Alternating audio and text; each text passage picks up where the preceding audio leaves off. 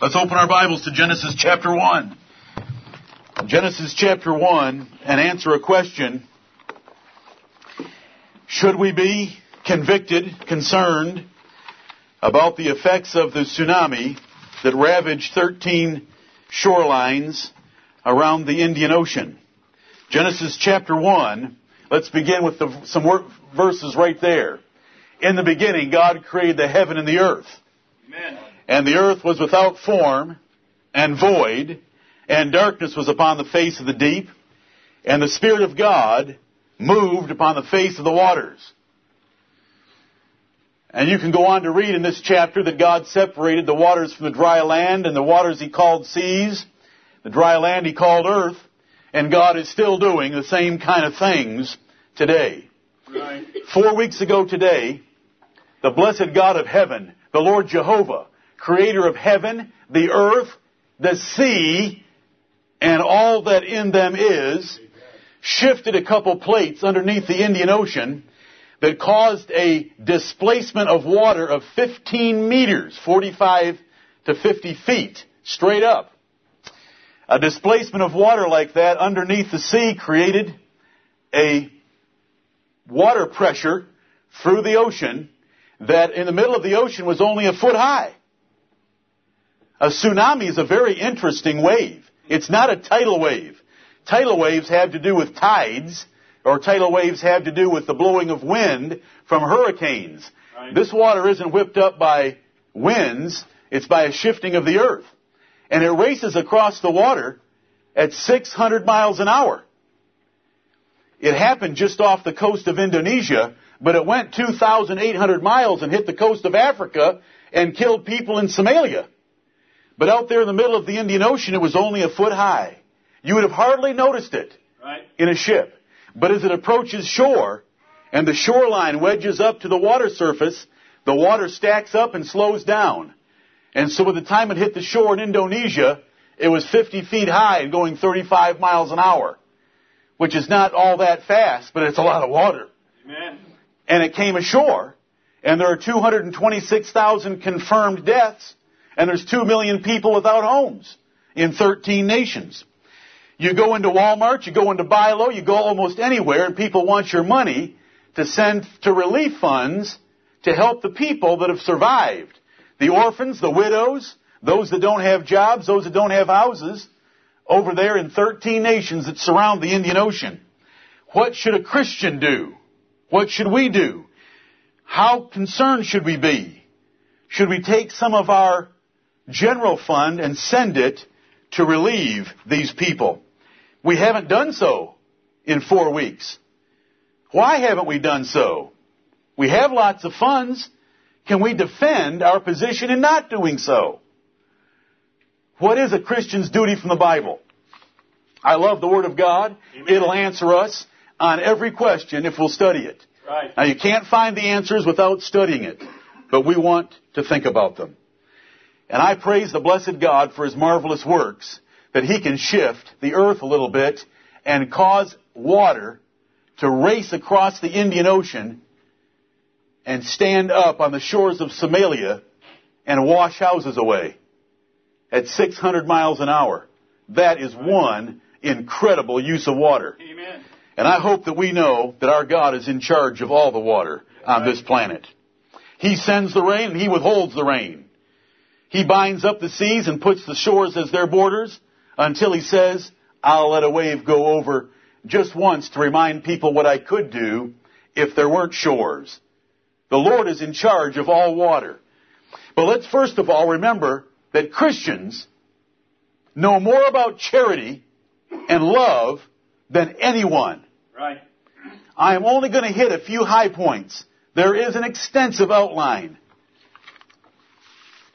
And maybe you'll see it on the internet when Matthew gets done with it. But there's an extensive outline. I just want to hit a few high points. Christians know about love and charity. We know how to give because the founder of our religion was given by His Father in heaven to be the Savior for our sins. Amen. And we emulate that. 1 John chapter 4 says, herein is love. And then after explaining the love of God toward us, we then are to love our brothers. Right. And so Christians know about love. We know that charity is the greatest grace that a Christian can have. Faith, hope, charity, these three, but the greatest of these is charity. We know that pure Christianity is taking care of widows and orphans in their affliction. We know that from the Bible. We know that in a true church of Jesus Christ, there is a welfare system that takes care of those who can no longer take care of themselves. Do all of you know, and remember, some of you know, and I hope you remember, that in a true church of Jesus Christ, when a qualified widow reaches the age of 60 and meets the other qualifications of 1 Timothy 5, she is to be supported fully by the church. Right. Fully. I don't mean $20 a week. I mean her room and board and living is supplied by the church. Now that's a welfare system. That isn't Old Testament Israel. That's New Testament churches of Jesus Christ. Right. But the Lord isn't vague about it. The qualifications are stringent. They're strict. And they're found in 1 Timothy 5 verses 3 through 16. Christians know about charity. The Bible says many times that if we don't consider the poor, or if we stop up our ears at the crying of the poor, the Lord will stop up His ears when we cry, when we're in trouble. Don't let anyone tell you that we don't know about love and charity. But we're going to practice our love and charity the way God tells us to, not the way Hollywood tells us to, or any other medium in this country. Right. Next point. A tsunami is an act of God. Can we agree with that? Right. No one created the tsunami except the Lord God of heaven.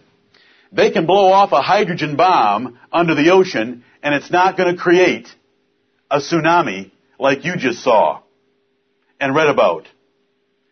God made a shifting of this planet's crust and moved a lot of water. You need to go read about the length of that fault between two plates and the amount of movement. It was a large amount of water. It was a large earthquake. But it's an act of God. Let's look at Proverbs chapter 8 and rejoice in the great God that we worship. Amen. Those poor people that are wondering what Allah was doing to them, or were wondering what Vishnu or Hare Krishna or anyone else was doing to them, Jehovah makes tsunamis. Amen. Right. It's an act of God. And it's a great act of God. You know, we read this morning, and you can hardly read the Psalms without saying that we're to seek out His wondrous works, right, because they're great. We don't wish for the death of anyone unless it's God's will for that. Right. But we love His power that He's able to demonstrate in the natural creation and in His providence of what He has created. Look at Proverbs 8:29. Speaking of wisdom, it says that wisdom was with God when He gave to the sea His decree. Oh, God's given an order to the sea. Do you think the sea obeys it? Yes. You know the sea obeys it. That the waters should not pass His commandment when He appointed the foundations of the earth. Did God give a new command for the Indian Ocean 4 weeks ago? You know He did. Look at Psalm 93. Brother Jeff doesn't want me to leave this one out, so I want you to hear it. You know, Brother Jeff reads the preparatory email, and he thinks about what verses does the Bible use to describe God's control over waves. Remember when Brother Jeff had a little Bible study for us before a family night supper a couple of years ago about the amount of rain that God can dump when it rains, and you wonder how all that water is held up there in those clouds? Remember? Many, many, many tankers. Psalm 93, verse 4. The Lord on high is mightier than the noise of many waters, yea, than the mighty waves of the sea. The Lord's mightier. The Lord can stop them. The Lord can send them. The Lord is great, and the Lord Jehovah is our God. He can send storms to do whatever He wills.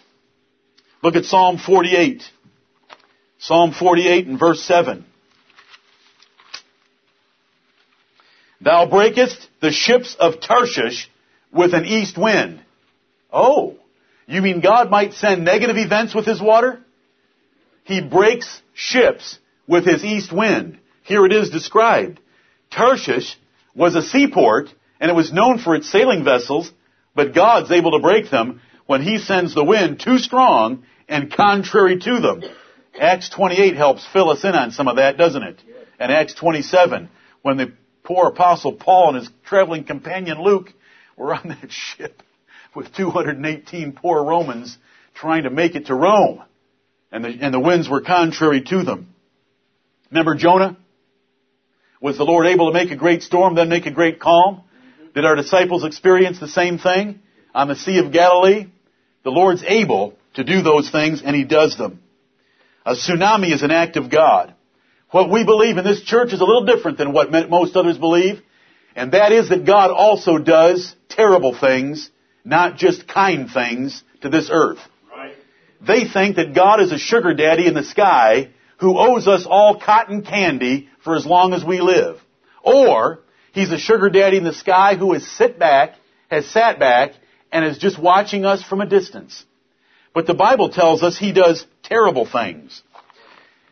When Job was reduced to nothing, and his health was reduced to terrible, his wife came to him and said, "Curse God and die." What did he say? "You speak like a foolish woman speaks. Shall we not receive good?" And he had. He had been blessed abundantly. Satan knew it. You've blessed everything the man touches. You gave him the touch of Job. Forget the touch of Midas. Midas never had any touch. Job had the touch. Joseph had the touch. Everything they touched was blessed.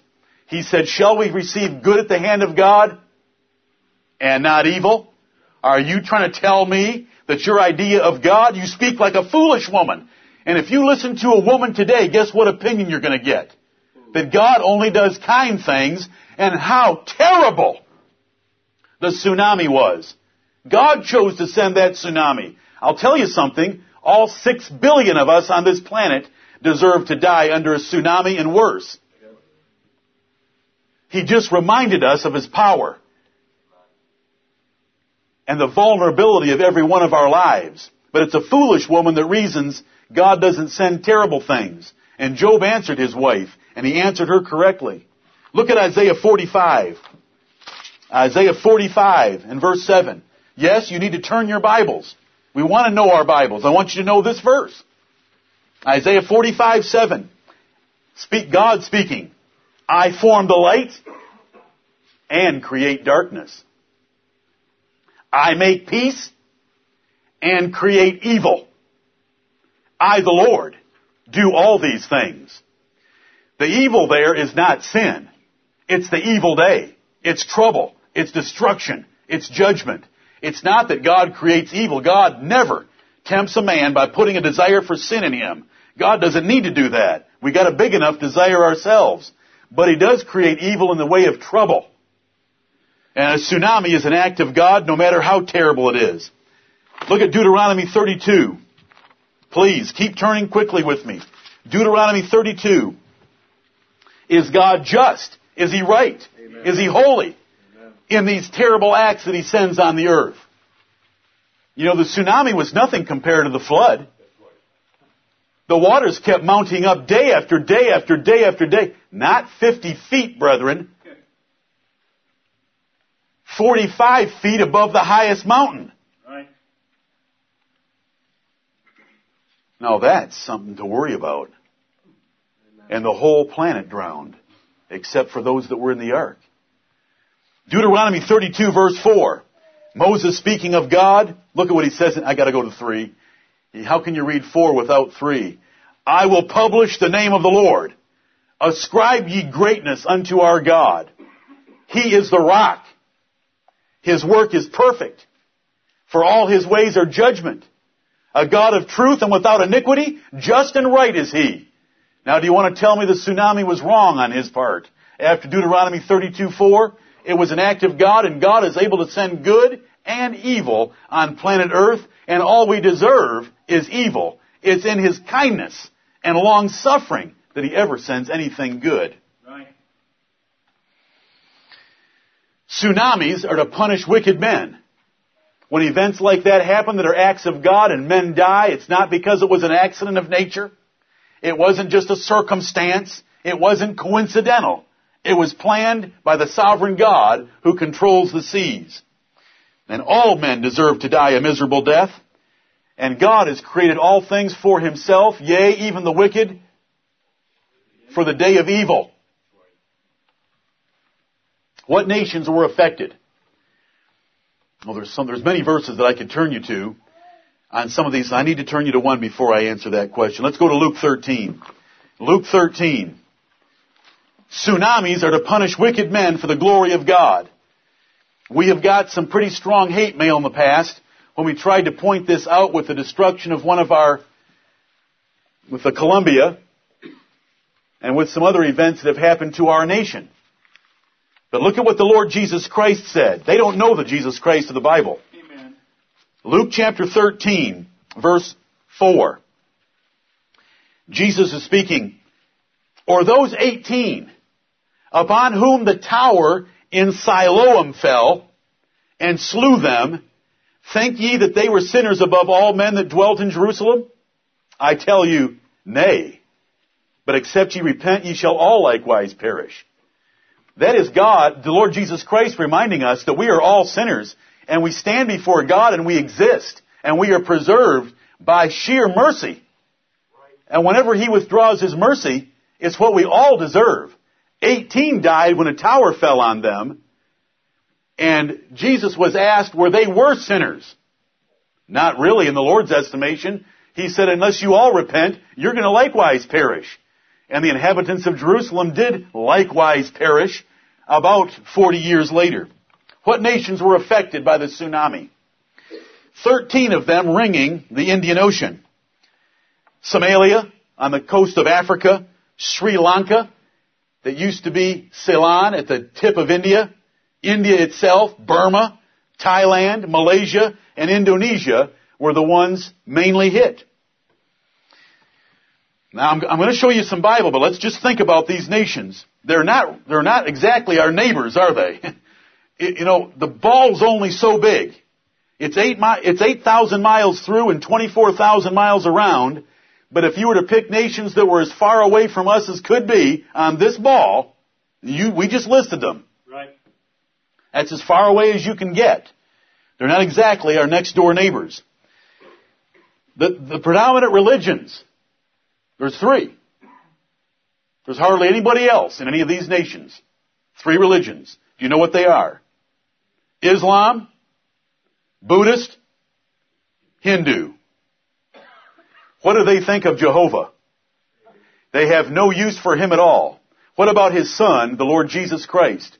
No use at all. What about the Word of God? No use at all. Amazing. All of them deny those things that are dear to us. They are positively, in their religions, anti-Christian. And those nations are anti-American in many ways. The Bible, which tells us Jehovah's will, shows what God's people did to nations that worshipped other gods in the past. Now, God hasn't called us to do that. He has not called us to do that, and I want to make that very clear. The rules God gave to Israel under the Old Testament were different than the ones He's given to us. Under the Old Testament, the church and the nation were the same, and so the rules to the nation sound like they're to the church, but the rules to us under various nations are different. We only have church rules. We don't take the sword and go kill men because they don't believe the same thing we believe as the Israelites did in Israel. But when you read the Old Testament, you see what respect God had for false religion. No respect at all. And He said if the Israelites don't kill the Canaanites, the land itself is going to vomit them out because of their wickedness and their abominations that they commit. A nation is only a blessed nation to the degree that Jehovah and Jesus Christ are its God. Amen. I love Psalm 33:12 and 144:15. Blessed is that nation whose God is the Lord. Now that's a blessed nation. And that makes all the difference in the world. The religion of Jesus Christ is peaceful.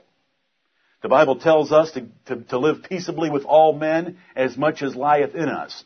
But I want to remind you something about our King. He's not a peacemaker. Right. When the Bible calls our Lord Jesus Christ the Prince of Peace, it's because He made peace with God for us. But He said, think not that I came to bring peace on earth. I came to bring a sword, and that sword will be in a family, between family members. That Lord Jesus Christ said in prophecy in Psalm 2, kiss the Son, lest He be angry, and ye perish from the way, when His wrath is kindled but a little. Amen. That is the Lord Jesus Christ that the Bible teaches. It teaches that the Lord Jesus Christ is on a throne, wielding a rod of iron, and dashing the nations in pieces. When the Lord Jesus Christ came and the angels announced peace and goodwill toward men, that was peace and goodwill toward the elect in the person of the Lord Jesus Christ. Do you know what your new versions all say? Peace toward men of goodwill.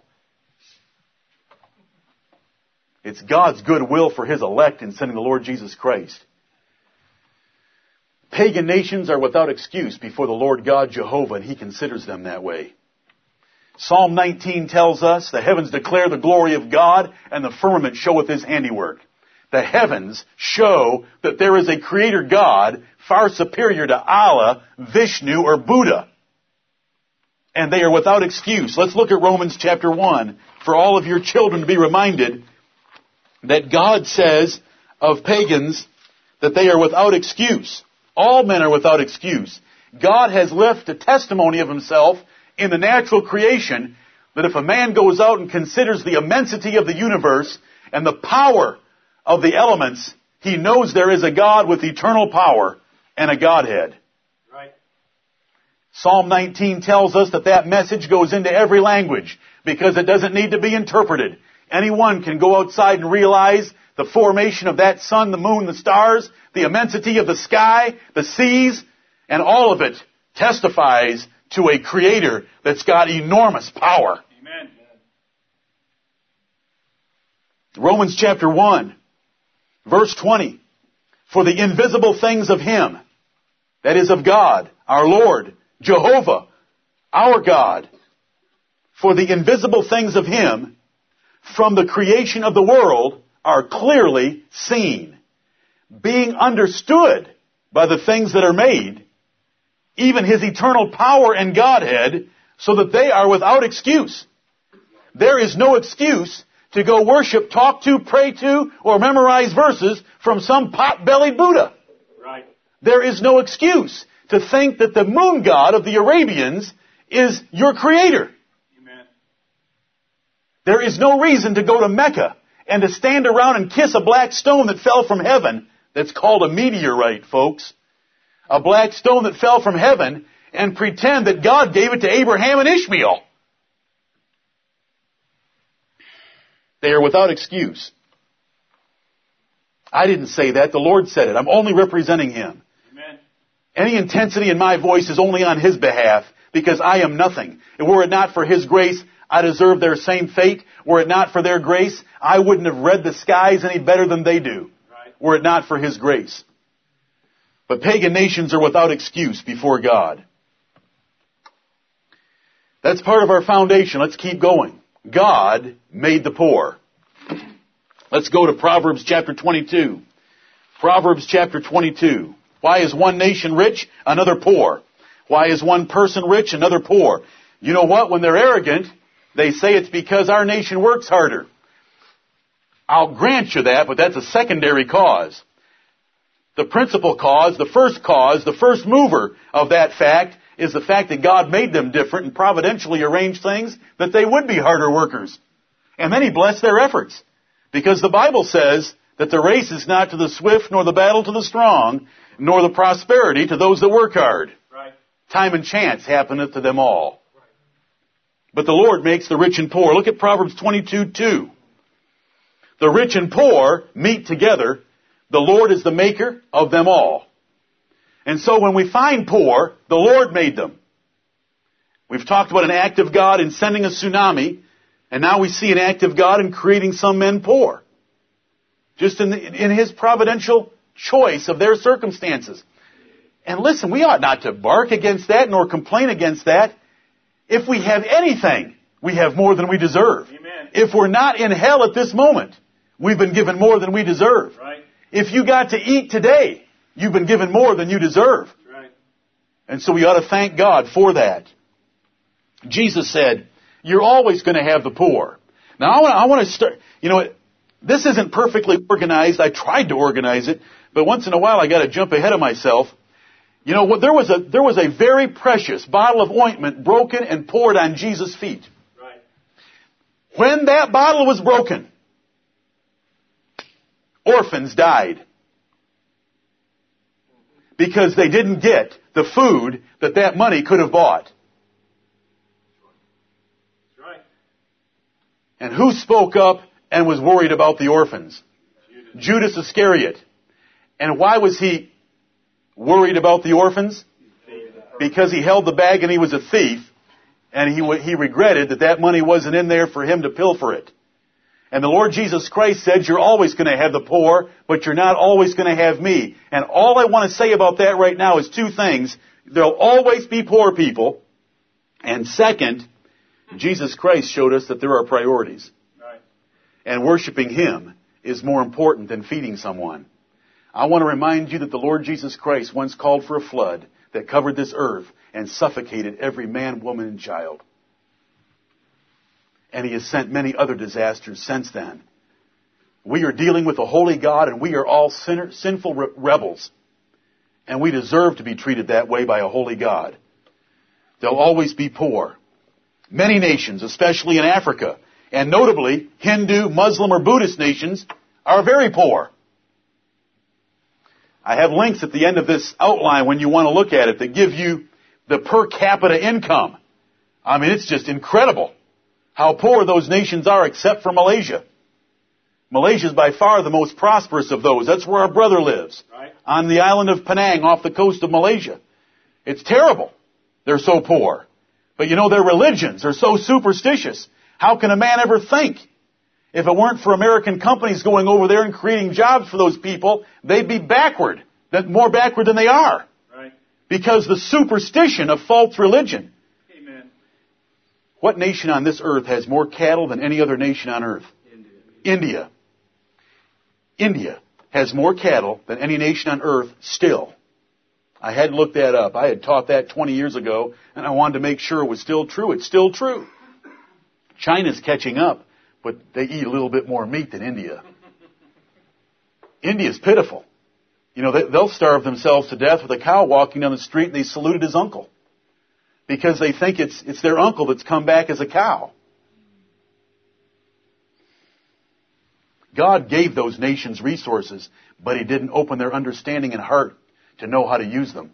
Do you know that the Bible tells us in Isaiah 28, and I've mentioned this before, but the knowledge to know how to use each kind of grain and what it's for, how to plant it, process it, harvest it, was given by God to Adam. Amen. Adam did not walk through the Garden of Eden.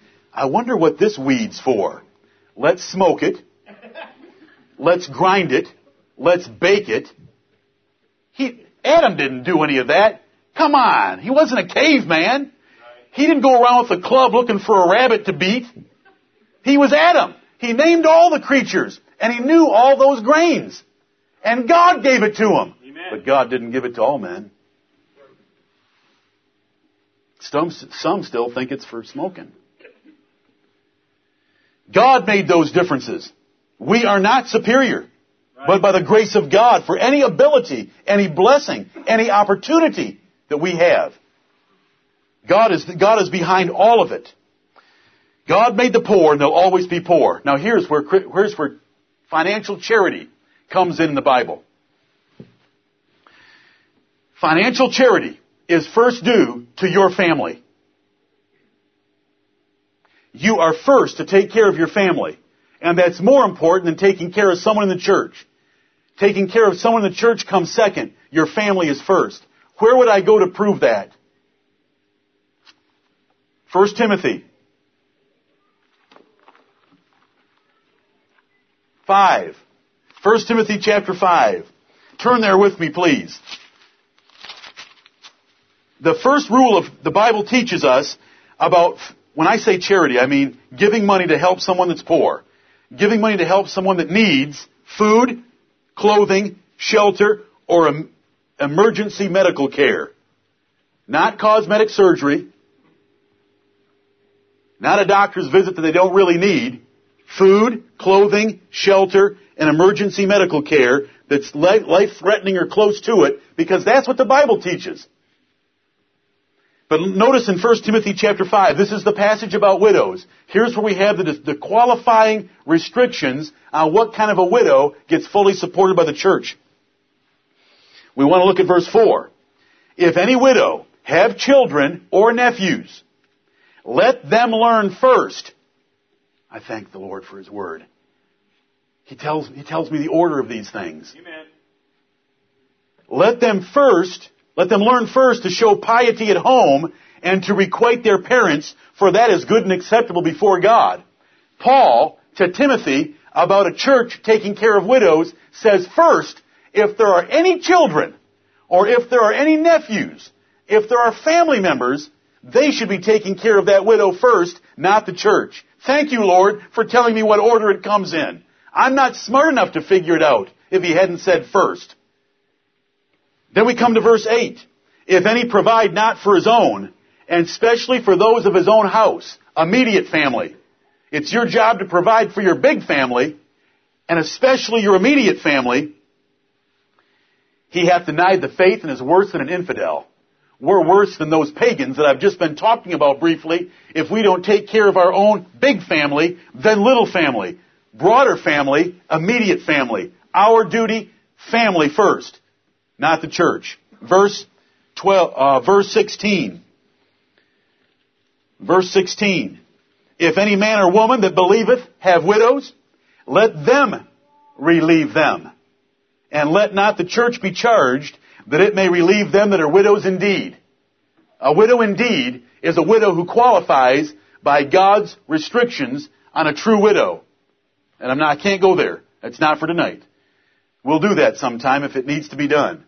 But right now I wanted you to see from those three verses, 4, 8, and 16, obviously our duties for financial charity to someone who can no longer help themselves is first family before the church, because it says don't let the church be charged.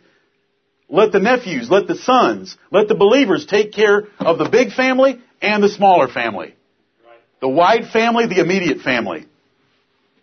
I don't need to turn you to other verses, do I? The Bible says a good man leaves an inheritance for his children's children. That's money that could have otherwise been sent to a tsunami relief fund. It could have been sent to a brother preacher in some other country. It could have been given to the poor saints fund of a church. But the Bible expects you to hold some of that back for your children's children. Are you with me? Right. It's obviously, you wouldn't have any if you gave it all to the poor saints of the church if you thought that was first. Families first. There's lots of verses, brethren. I got to race on. Christian financial charity is second to the poor saints in your local church. Right. The one that God has brought into the church, the widows that are right here. Because see, this isn't a national policy for churches. This isn't a worldly policy for churches. This is a local policy for churches. And if God brings us a widow, that comes next. God brings us a widow that doesn't have a family to help her. We help the poor that are in our own midst second, after we take care of our family. Does the Lord add to the church those that please Him? Amen. Are some of them well off? Or some of them less well off? Right. You know, why does He do that? Why does He send some that have great professions and making lots of money and others that don't? So that we can take care of them if needs and emergencies arise. God makes that choice of who's in any given church. Look at Acts chapter 2. Acts chapter 2.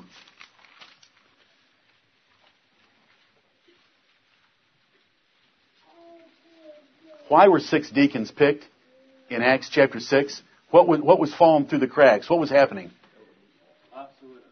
Lots of widows, and they weren't getting fed daily ministration equally. the Hebrews were complaining against the Grecians, and the Grecians against the Hebrews weren't complaining. They were getting the Grecians were complaining that their widows weren't getting enough because it was a Jewish church. And so deacons were chosen. And what's a deacon for? Is that for us to put some special chairs over here and let some old man sit there who has a meeting once a month and we say, Deacon so-and-so? No. Or is a deacon a working job where you take money and make sure it's fairly distributed in the church? Right. That's what a deacon's for. You know what it's used for today? A flattering title for old men. It makes me sick. You know, a church that doesn't need any deacons will often have 6, 8, 10, 12. I don't know what in the world they do except get together and meet, and since they don't have anything to do, they start talking about the pastor. That's way off this subject. What about tsunami relief? Let's get back to that subject. I want you to see in Acts chapter 2 that your second duty in Christian charity are those that God sends you providentially right in your own church. I read in verse 44, and all that believed were together and had all things common, and sold their possessions and goods and parted them to all men as every man had need. The all men there is not all men in Judea, nor all men in the Roman Empire, nor all men in the North American continent. It's the all men that are under description there, the saints. They had all things common. Verse 47 says, praising God and having favor with all the people, and the Lord added to the church daily such as should be saved. And so the Lord would add to that number that treated each other so well whenever it pleased Him. I'm not going to spend any more on that. We need to go to number 3. You are to take care of the poor and those that cannot help themselves in your family, then in your church, and then in all the churches that you know of. The kingdom of Jesus Christ, the family of God, the household of faith. These are different words the Bible uses to describe it.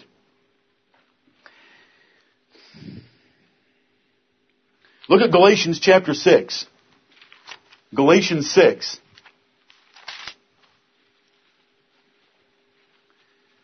As we have therefore opportunity, let us do good unto all men. That's as God gives opportunity for taking care of poor, especially unto them who are of the household of faith. Amen. And I'm about to read you some verses, and we've already learned these from studying Corinthians.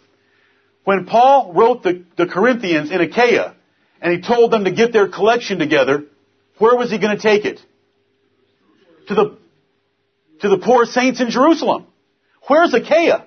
Is it down the street from Jerusalem? Or is it Greece? It's across the Mediterranean Sea. Weren't there poor in Achaia? Yes. But what came first? After they'd taken care of their families and taken care of themselves, the next object are the saints of the Lord Jesus Christ, wherever you can find them. That comes next. And so they would take that money across the sea, the Mediterranean Sea, to Israel. We're members of a society that is international in its scope. Right. And it's the kingdom of the Lord Jesus Christ. It's the household of faith. It's the family of God. And wherever we find brethren, we owe them our charity third, after we've taken care of our family and the poor in our own church. You'll see many more references on that, although I don't have time for many more references. Fourth, Luke chapter 10. Where's your fourth object of Christian financial charity? It's in Luke chapter 10.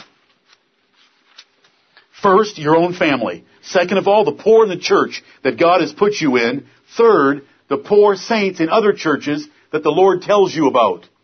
Fourth, unbelievers, pagans, Hindus, Muslims, that God puts right in your path by providence. And I didn't say that Hollywood or the news media puts right in your living room by the television. Nor does it mean what you could learn at the marketplace if you would have been living in Jerusalem and you had gone to the marketplace and said, are there any orphans in Alexandria, Egypt? Yes, there are. Well, I'm going to send some money. The Lord teaches us what it means when it says, thou shalt love thy neighbor as thyself. Jesus was dealing with a lawyer. Does that surprise you that he'd be the one that would want to quibble about a word? Jesus said, thou shalt love thy neighbor as thyself. What does a lawyer do with a statement like that, even when it comes from the Son of God? Who is my neighbor? You know what he wanted his neighbor to be? His friends. What did Jesus Christ then tell? The story of the Good Samaritan. And we have a man going down from Jerusalem to Jericho. He is a Samaritan. And he finds a wounded Jew in the ditch. A Levite and a priest has already passed that way and ignored that Jew. The Samaritan finds the Jew in the ditch in his ordinary course of business. He wasn't watching a telethon. Charlie, you're always a good backup there. He wasn't. He was in his ordinary course of business. He was on a business trip from Jerusalem to Jericho, and on his way, there's a man in the ditch, and he needs help. Thieves have beaten him up and taken what he had. So he stops, he pours in oil and wine, he puts him on his ass, he takes him to town, he puts him in a little hotel, and tells the hotel owner, keep this man until he's better. And if it runs the bill higher than these 2 pence I'm going to give you, when I come back by, I'll pay up the bill. Then Jesus turned to the lawyer and said, who do you think was neighbor? Was it the priest? Was it the Levite? Or was it that despicable Samaritan? And the lawyer said, the one that showed mercy. The one that showed mercy. See, Jews and Samaritans did not like each other.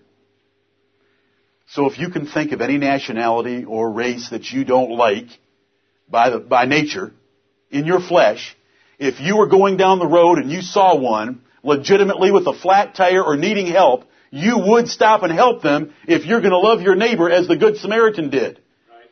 That doesn't mean that we drive around after hours at night looking for wounded people or people with flat tires.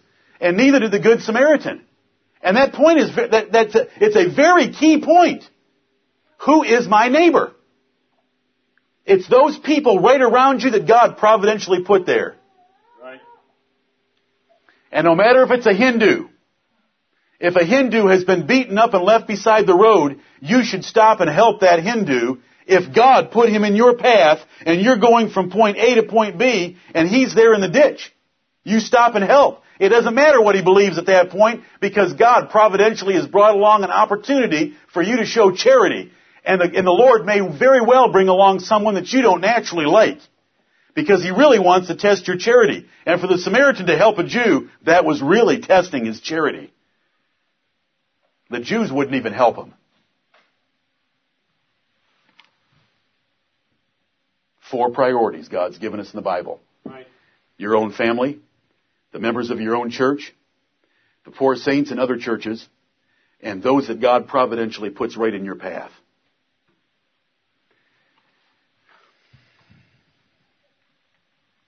Apostolic Christians raised money for poor saints. Right. When money raising was being done that wasn't being taken care of within the church, which meant it was money going outside the church.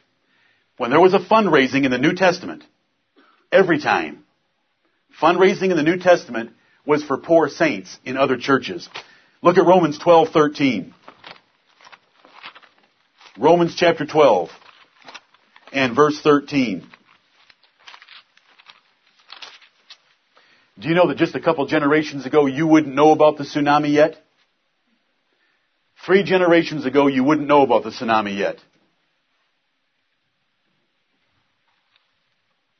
It would have taken someone by a sail-driven ship to have brought news back that there had been a big wave in the Far East. And it would have taken a long time to get that news even back here. It's just that the socialist do-gooders want to put that all on TV because it makes them feel good to write a little check off to the Tsunami Relief Fund while they abort the babies of this country. Right. 1 to 1.5 million babies are aborted in this country, but they want to write a little check to that country over there because that way they can have their cake and eat it too. Right.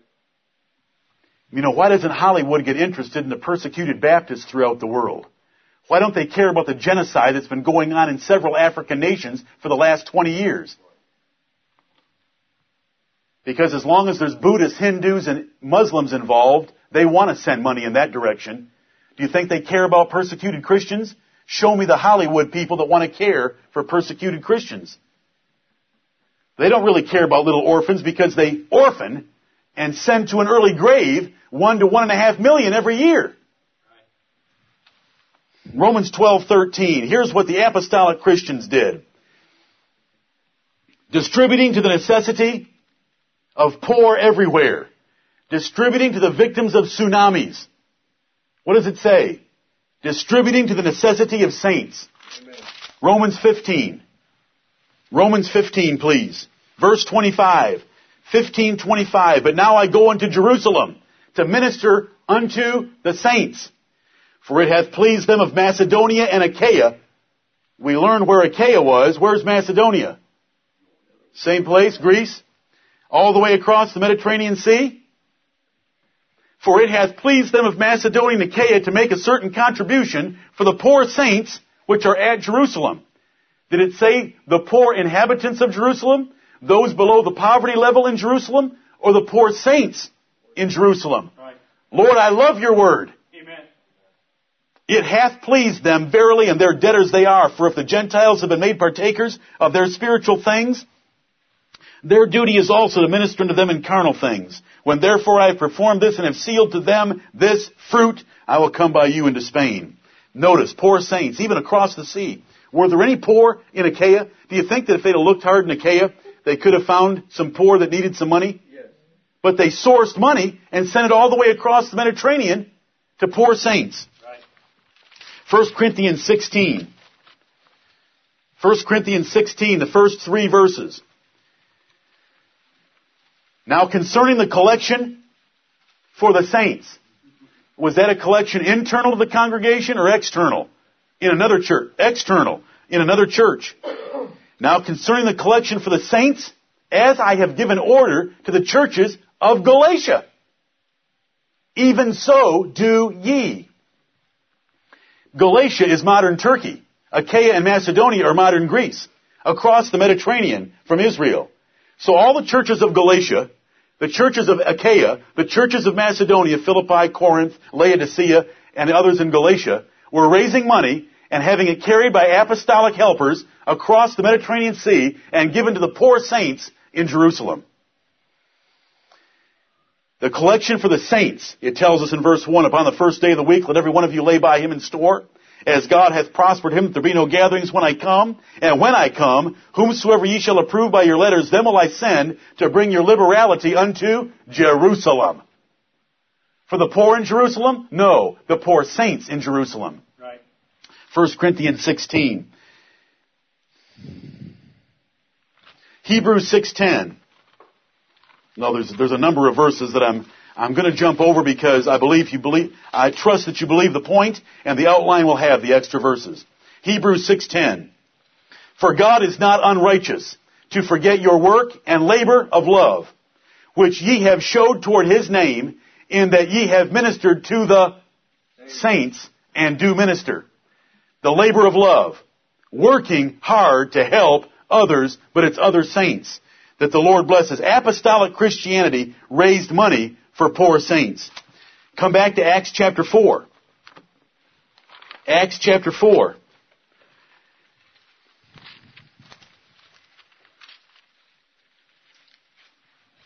I read this last Sunday evening.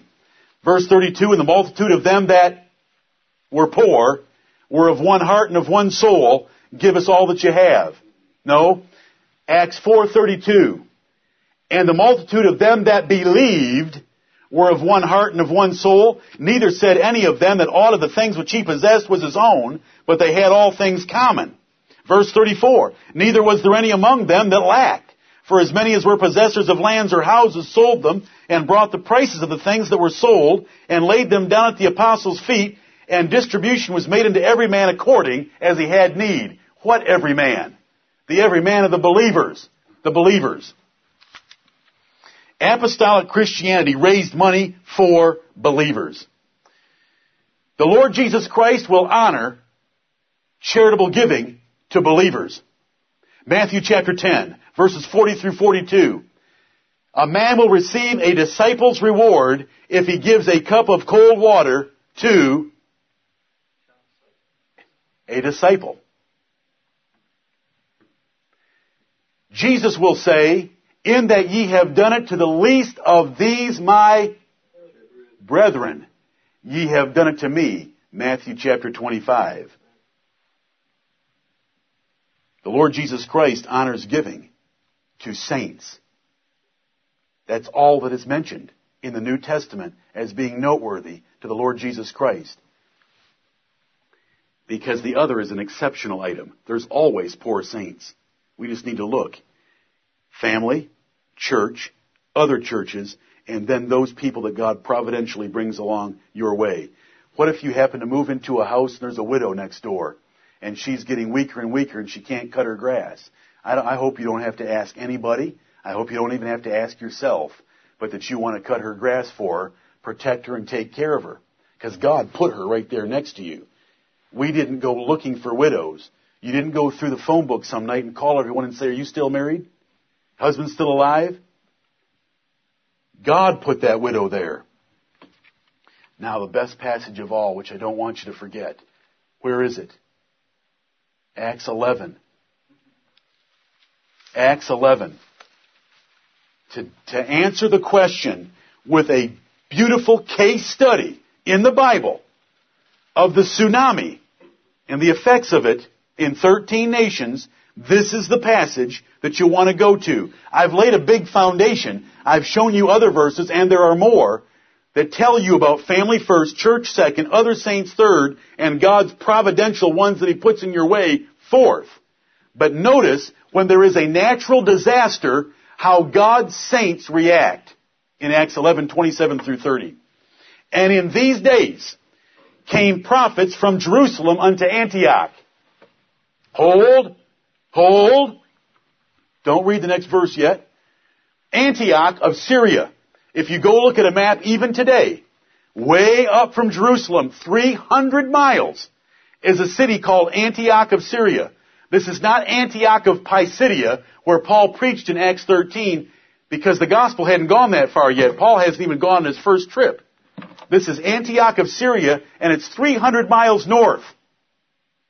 It's not in Israel, it's in Syria. Okay, back to verse 27. In these days came prophets from Jerusalem unto Antioch, and there stood up one of them named Agabus, and signified by the Spirit that there should be great dearth throughout all the world, which came to pass in the days of Claudius Caesar. Then the disciples, every man according to his ability, determined to send relief. We have a relief fund here, brethren. Determined to send relief unto the brethren which dwelt in Judea, which also they did, and sent it to the elders by the hands of Barnabas and Saul. A worldwide dearth. Fundraising in Antioch was for the poor in Jerusalem, the poor saints in Jerusalem, the brethren in Jerusalem, because the Jerusalem church was very poor for a couple of obvious reasons. Many of the members of that church had been there on a visit for Pentecost and had stayed. Second, there was great persecution in that city against the faith. They were poor. That's why there's so many collections being taken for the poor saints in Jerusalem. And part of it was caused by this dearth. Here they are. They were in, you know there were 15 different places represented in Pentecost, don't you? By reading Acts chapter 2. And then they get persecuted, and then there's a dearth. They needed help. But when there's a natural disaster that God sent that affected a lot of nations and a lot of people, fundraising in a Christian church focuses on the brethren. Amen. This is the word of the Lord. There isn't a verse in here about searching out the poor in Rome, and there were poor in Rome, or searching out the poor in any other city and sending money there. It was to the poor saints that were in Jerusalem.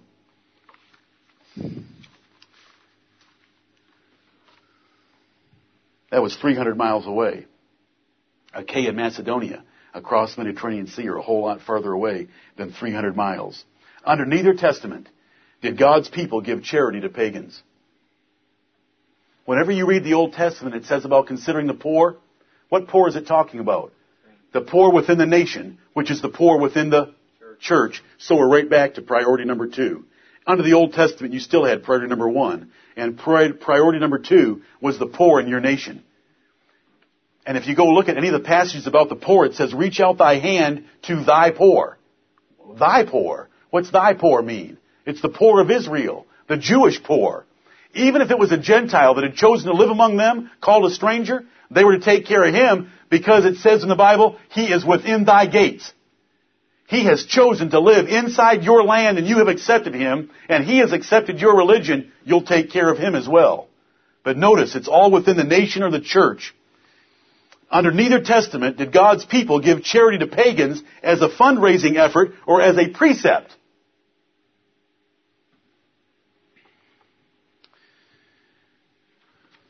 Well, there's much more that can be said. Let me summarize. God has set our priorities for us in the Bible.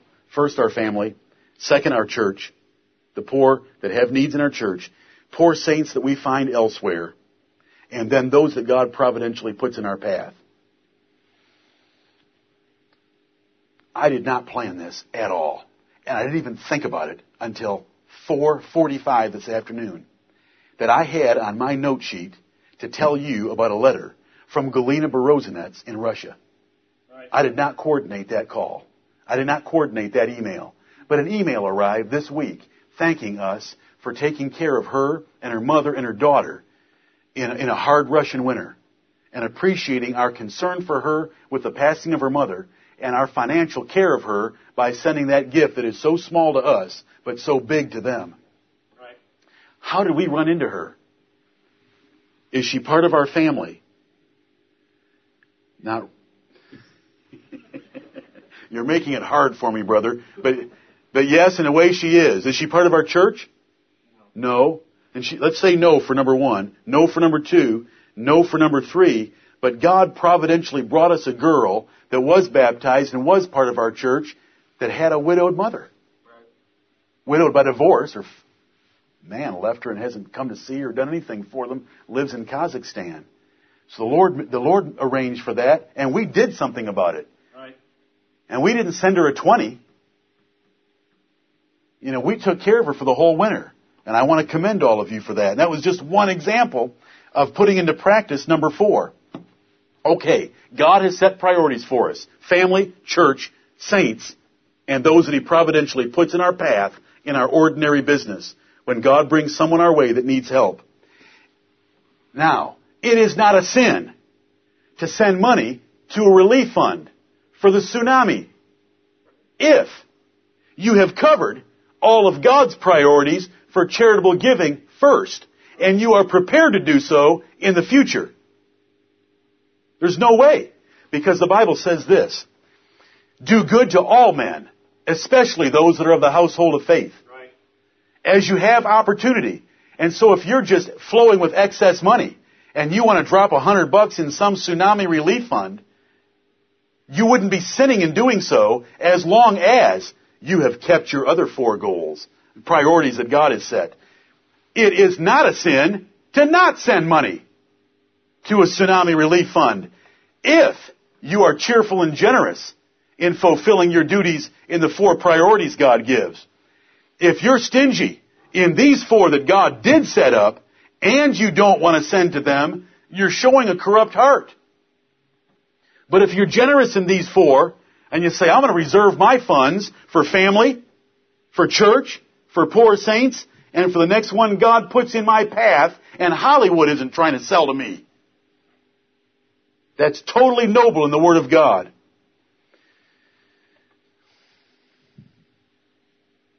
God never set any obligation for His saints, for pagans, on the other side of the earth that are our avowed enemies. Never. Nowhere is that found in the Bible. We should be ready to help anyone that God providentially brings and puts in our path, especially orphans and widows, because the Bible tells us that. And even if they're enemies that God brings right in our path, we're going to take care of them. We're going to help them. If we knew of Christians, and I have written Brother Singh twice, if we knew of Christians that were hurt by the tsunami, we would be involved in tsunami relief. We'd be involved in tsunami Christian relief of brethren over there that were suffering. Now, I want to tell you something about that little church. There's only a few members in that church. But they took a collection Now, I want to tell you that God's saints think alike. He didn't send me any outline from a message. But 2 weeks ago, on January 9th, they took a collection. What'd they take it for? 2 Baptist churches in Sri Lanka. One building was damaged and one was washed away. And I've asked him for more information because that kind of thing gets me interested. They sent there was a lot of damage on the island of Penang. Do you know what they raised money for? To ship it across the Indian Ocean to Sri Lanka, where saints there could get their building repaired. Isn't that precious? Amen. I mean,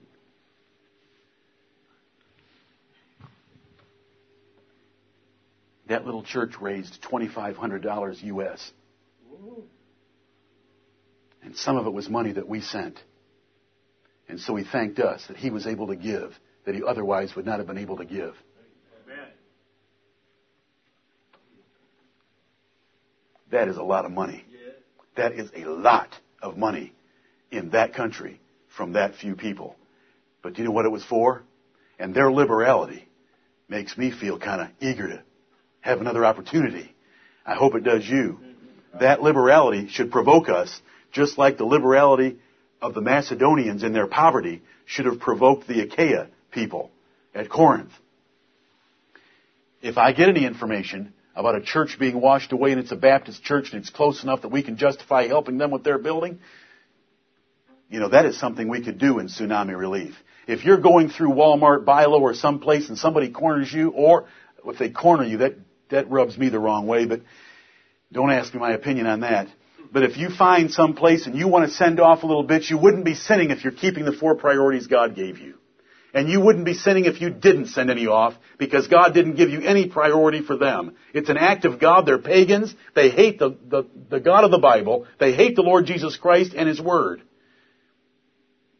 And we all deserve what happened to them, and God chose that it would happen to them and not to us.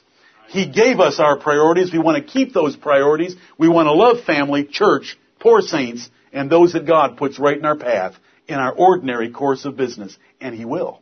He will give you opportunities. And when those opportunities come, be generous. Look at that Good Samaritan. He messed up his business trip. He poured in oil and wine. He took that man to a hotel. He gave him 2 pence that was going to hold him for a while. And he said, run up any bill that you need to take care of him. I'll pay it on my return. That is generous. And that's the way we ought to be. May the Lord bless you tonight with this message to understand that God has set priorities for us. The Word of God's pretty plain. And that we even have an example in our own time, in this month, on the other side of the earth, practicing the very same thing. Even though the damage was right within miles of their meeting place. May the Lord bless the preaching of His Word, and may we please Him in all things.